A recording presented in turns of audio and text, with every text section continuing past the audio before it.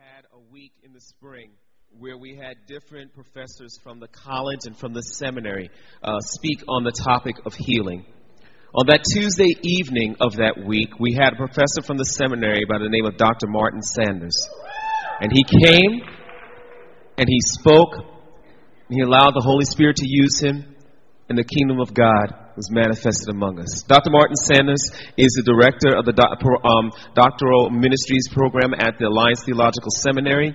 He travels all over the world teaching and preaching and mentoring, because he's also president of Global Leadership. It is an organization that mentors up-and-coming leaders. He is one who believes that when he comes and when he speaks, he surrenders to the Holy Spirit, and the Holy Spirit does what he wants to do. And so today, as he comes and surrenders to the Holy Spirit, we look forward to what the Lord says. Would you please welcome Dr. Martin Sanders.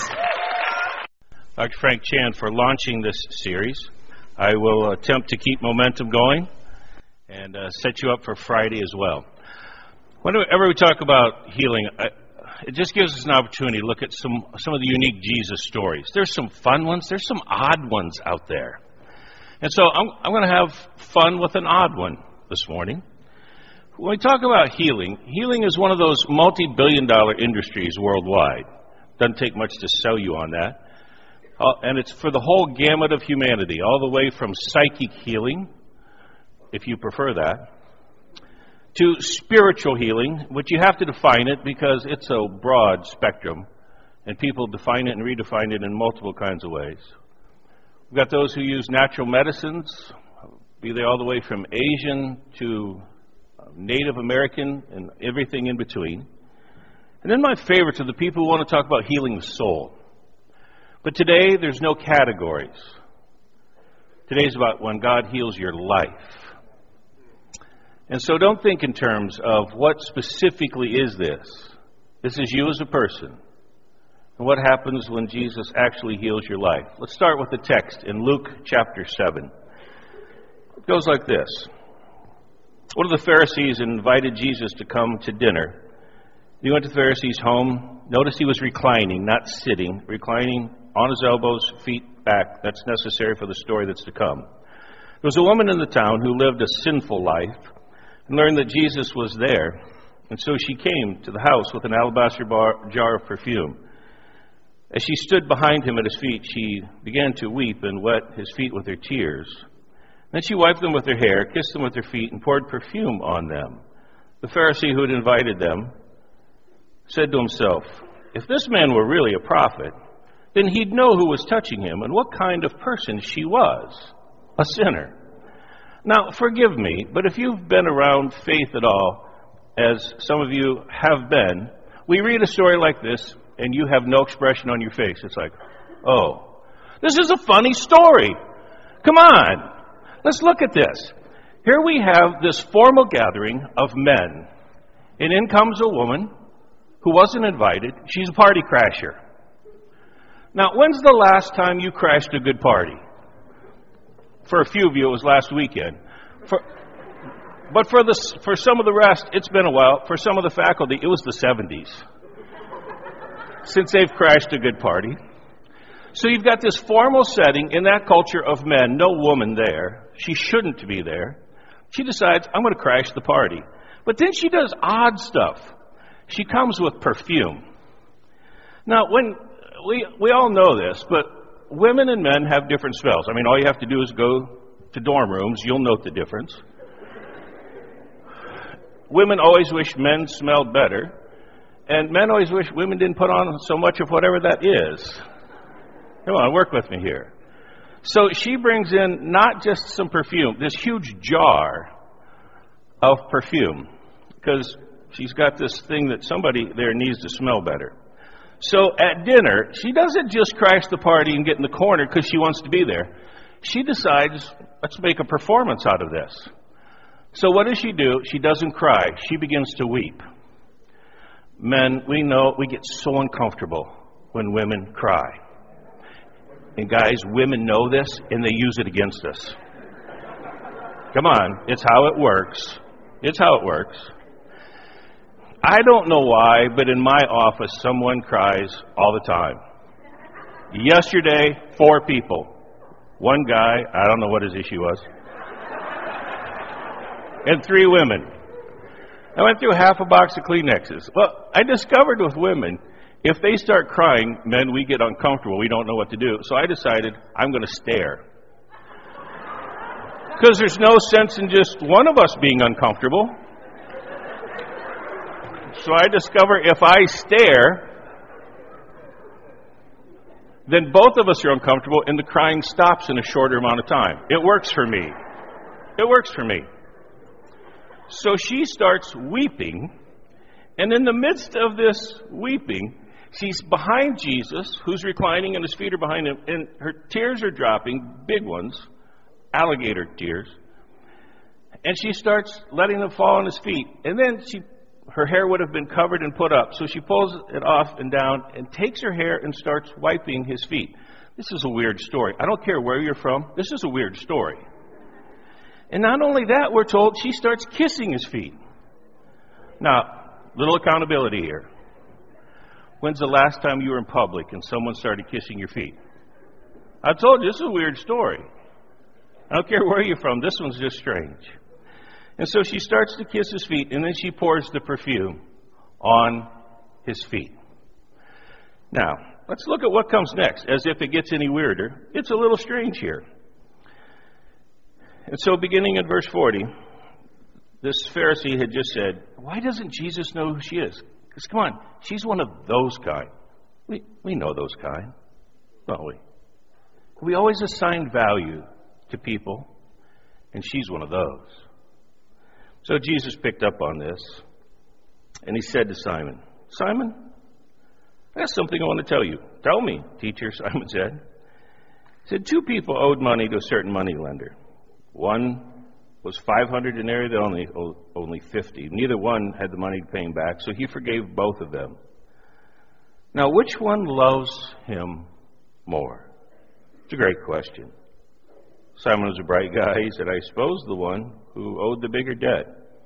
You said, yeah, you got this one right, mate. You got one right. Good job. So we look at an awkward situation that just gets a little stranger. Doesn't Jesus know who she is? Sure he does. He just looks at people differently. And he sees them as someone who's got potential to be so much more than they currently are. And it's just to identify what it is they need. And he's got the ability to deliver. So he wants to take care of that. This is a classic Jesus story in a couple of different ways. One, he always sides with the alienated person, the one who's rejected by everybody else. Jesus tends to side with them. All of us need to remember that one. Then he poses a great question. And then he says, let me tell you a story. So he does. And then he asks that very significant question. Which one really loves more? That becomes a key question throughout this story. Let's look at how this text continues on and even wraps up at this point. Notice in the text it says, then he turned towards the woman. He's going to speak to Simon, but he looks at the woman. And he says to Simon, you see this woman?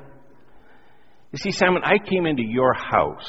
And since I came into your house, you didn't give me any water for my feet. It's what any good host would do. He said, but she's wet my feet with her tears and then wiped them with her hair. A little weird, but at least she did this. You didn't even give me a kiss. Even in the Middle East today, when men greet, you get kissed on both sides of the cheek. You didn't do that. But she's not stopped kissing my feet. You didn't give any oil for my head. Again, what any good host would do. But she's poured perfume on my feet the whole time.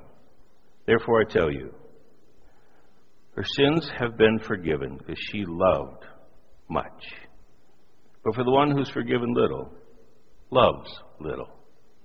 There's 2 aspects of this passage we've got to look at. The first one is what forgiveness looks like. And then to answer that key question of Jesus. Now, most of the time when we look at forgiveness, it's sort of the classic approach. Jesus begins to offer forgiveness, but when he does, he talks about it in terms of release. Releasing you from what's held you back. Releasing you from anything that hinders you in any kind of way. Forgiveness isn't just about sin, it's about releasing you. And it's receiving that release and having a sense you're actually released. I've got a really good female friend. She called me one day. She goes, Martin, did you catch Oprah today? I said, I missed Oprah. She said, I thought that would be the case, so I already called in.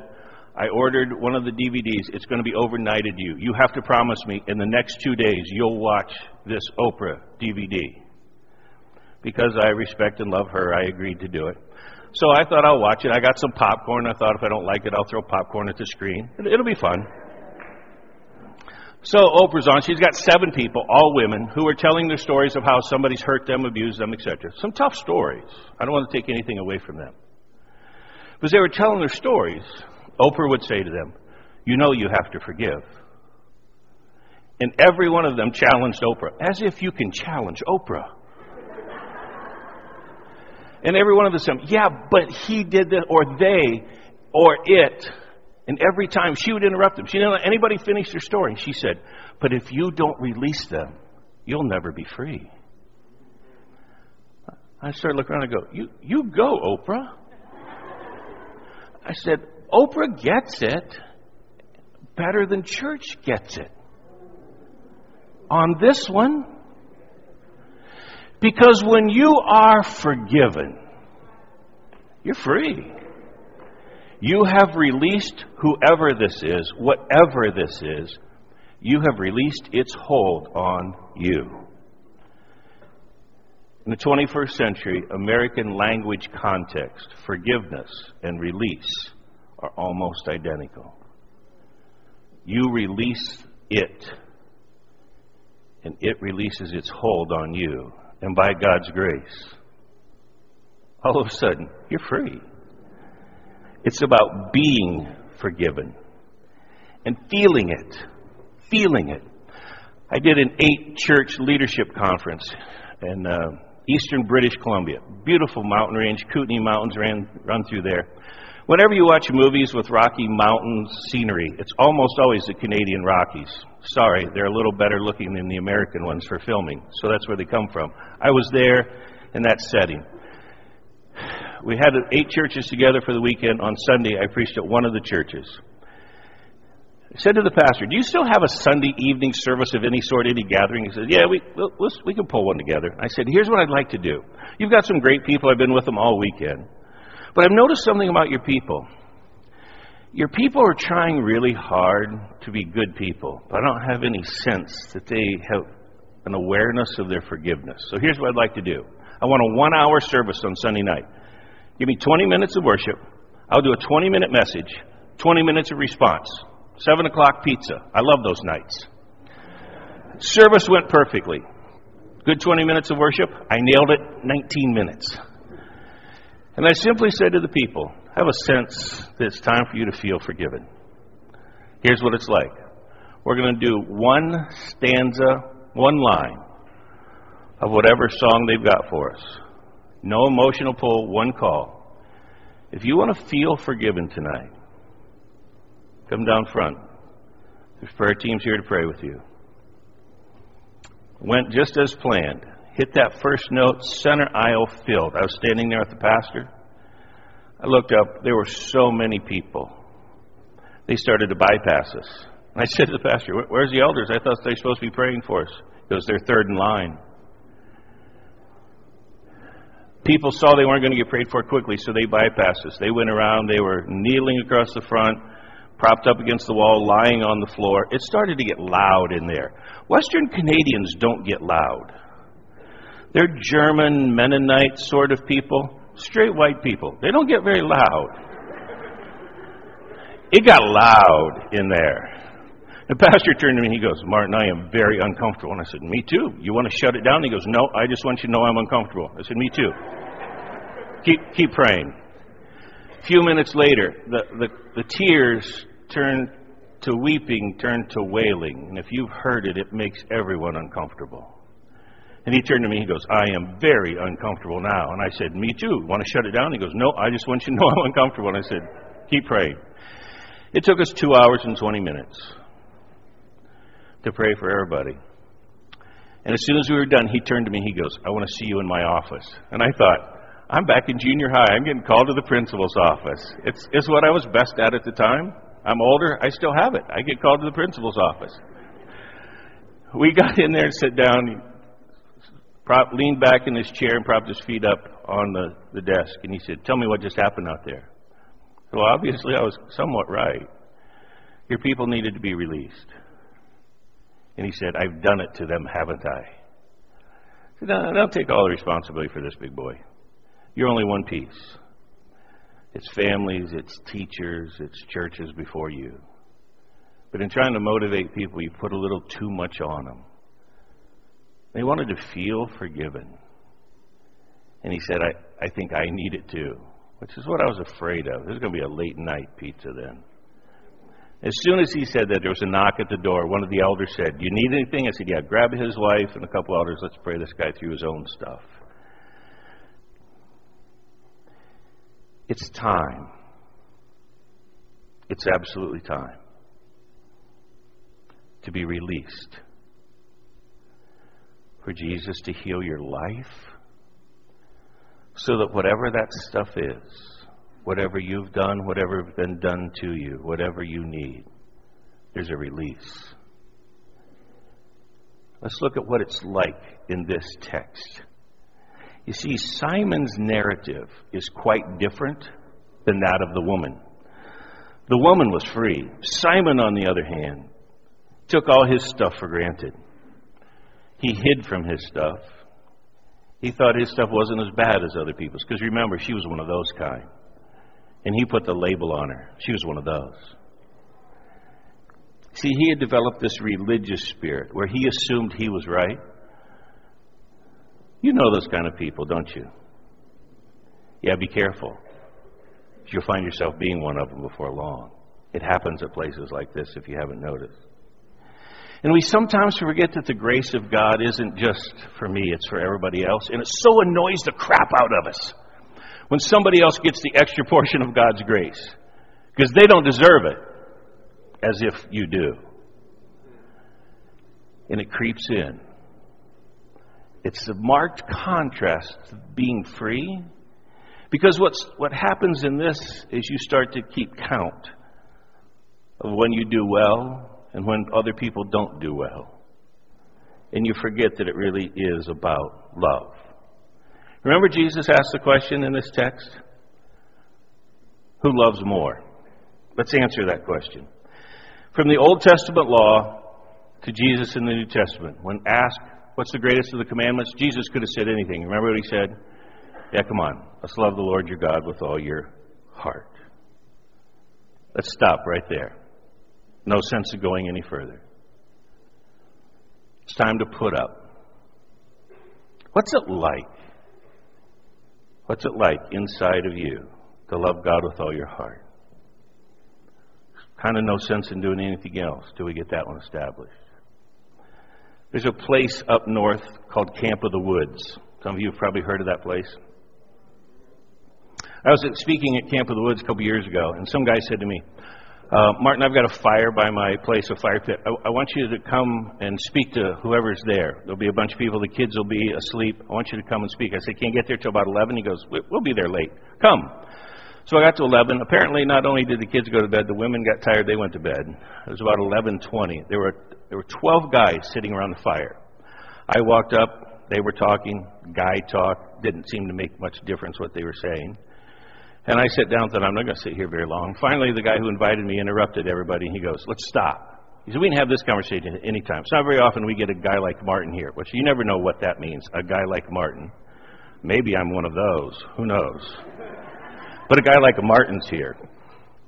And then he said this fascinating thing. He said, Martin, we hear you talk about the next level all the time. Will you give us the secret of the next level of our spiritual life? The secret? There's a secret? Like nobody told me. What's the secret? I thought, do I give them what they want or do I give them what they need? I thought, I give them what they need. So I said, one question. We're going to go around the circle. One question. No conversation. Just a yes or a no. I need to know what we're working with. Do you love God with all your heart? Just a yes or a no. Pointed to a guy I'd never met. I said, you, start first. He said, no. Next, no. Next, no. On the fourth one, yes. No. No. The next guy starts to talk. I said, no talking boy. It's either yes or no. Besides, we all know if you start talking, the answer is really no anyway. You're just afraid to admit it. He goes, no, no, no. 11 no's, 1 yes. I stood up and I said, there's no sense in giving you guys any secrets. Here's the deal. I'm coming back tomorrow night at 11 o'clock. You do whatever it takes. You fast, you pray, you stick your head in the water, and don't come up until it's done. You do whatever it takes that tomorrow night at 11 o'clock, the answer is yes. I'll be back. And I stood up and walked away. I was probably about 40 yards away, and I thought I heard somebody behind me. And I turned around. Some guy had slipped his hand over my shoulder, guy I'd never seen before. He said, Martin, I don't know if you know who's sitting around that circle back there. I said, no, I knew the one guy invited me. That's all I knew. He said, everybody around the circle was a multi-millionaire. Some of them probably in excess of 50 million. I said, and your point is? He said, they could have funded your ministry really well. And I stopped and I looked at him and I said, do I look like the kind of person who would sell my soul for a few million? And I said to him, you don't get to come back tomorrow night. You need 2 days. I said, seriously, mate, I don't want to see you tomorrow night. You don't deserve to come back. You need at least 2 days of fast and pray and get your soul straight in here, mate. I showed up 11 o'clock the next night. There were 11 sitting there. We were around for another check, and everybody was yes, yes, yes. We had a conversation till 2:30 that I couldn't have had the night before. Let's ask it one more time. Sitting in chapel on a Wednesday morning in early March 2011. Do you love God with all your heart? No talking. It's either a yes or it's not. And if not, do whatever it takes to make sure that's a yes. Or go home. Go home. Don't waste your time or anybody else's. For those of you who are so performance-oriented, put off the performance. Let's get released from that one so Jesus can heal your life. It's the real question. Embrace it. Own it. Feel it. The two responses of people who are really released is they have this sense that they are full of God, and then they're absolutely free. You can't put your hands in your pockets and talk about this. There's just this sense of overwhelming freedom that comes, so that you become one of these weird people like this woman that bother us, who are in control, because those people bother us. Not only did she used to be one of those kind, she's still one of those kind. They're annoying because they're free and they're full. You see, there's a warning that has to come. It's the Simon thing. It's a religious spirit. A religious spirit seeks to substitute religious activity for the power of the Holy Spirit in your life. See, religious spirit keeps score. Keeps score not only of how well you're doing, but you keep score of other people as well. And you want credit. Come on, you know this is true. And it in no way gets you any place where you want to be. So when Jesus heals your life, what's it look like? Well, you're free to love and be loved. And honestly, that's what almost all of us want. It's the basics of human nature. You want to be able to love and be loved freely. It's when you honestly identify whatever your junk is. And in days like this, you get released from it. So it's time to enter a new zone. I'm going to ask today that we enter a no hiding, no lying, no excuse, no blaming, no whining zone. And to honestly come before Christ and to see what it's time to be released of. So he has a shot to actually heal our life. Let's wrap it up. When Jesus heals your life, what's it look like? Well, when you've been forgiven, you fill in the blank, because it both looks and feels different for different people.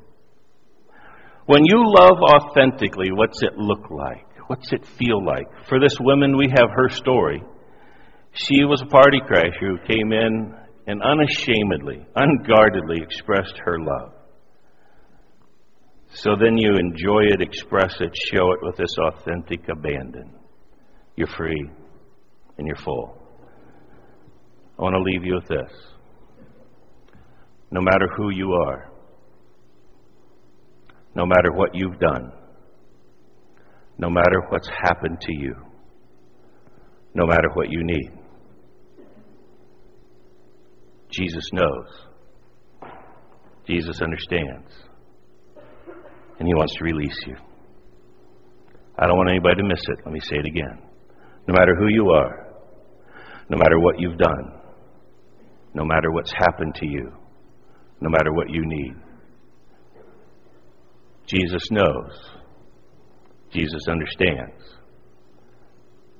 And his dreams to release you so that you're absolutely free and full.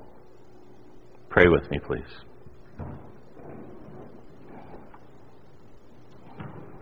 Lord, it's an incredible offer.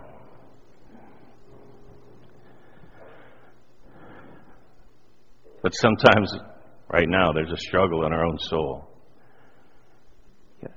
Yeah, but what if? What if it doesn't work? What if I can't be released? What if? Or what about them? Shouldn't they have to pay for this? So by your grace and by the power of your Spirit, show us how to enter this no excuse, no blaming, no whining zone. And that no matter who we are or what we've done or what's happened to us or what we need, we can get a release today. Or a good start on one. Walk us through this in the next few moments, please. Amen. Here's what I'm going to ask. I'm going to ask you're going to leave today, leave quietly. You've got 4 options. For some of you, today's not your day. It's okay. Leave quietly.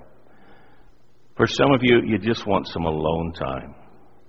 Just tell who's ever with you, give me some space. I'm going to go for a walk. Go for a walk. Some of you want or need somebody to pray you through something. I'm going to ask you to come over on this side. And for some of you, you've got the Simon religious spirit and you know it. And you're going to say to me, don't call me out. I'm going to say, I'm going to. And here's why. Because you're one of those. You're one of those. And you're never going to be free and you're going to hurt other people. This is your side. So we're officially done. Leave when you need to, just leave quietly. If you want to be alone, be alone. If you want somebody to pray with you, come here. If it's day to address the religious spirit, you're right over here. So stand with me, please. And you respond accordingly. Leave, stay, just leave quietly, please.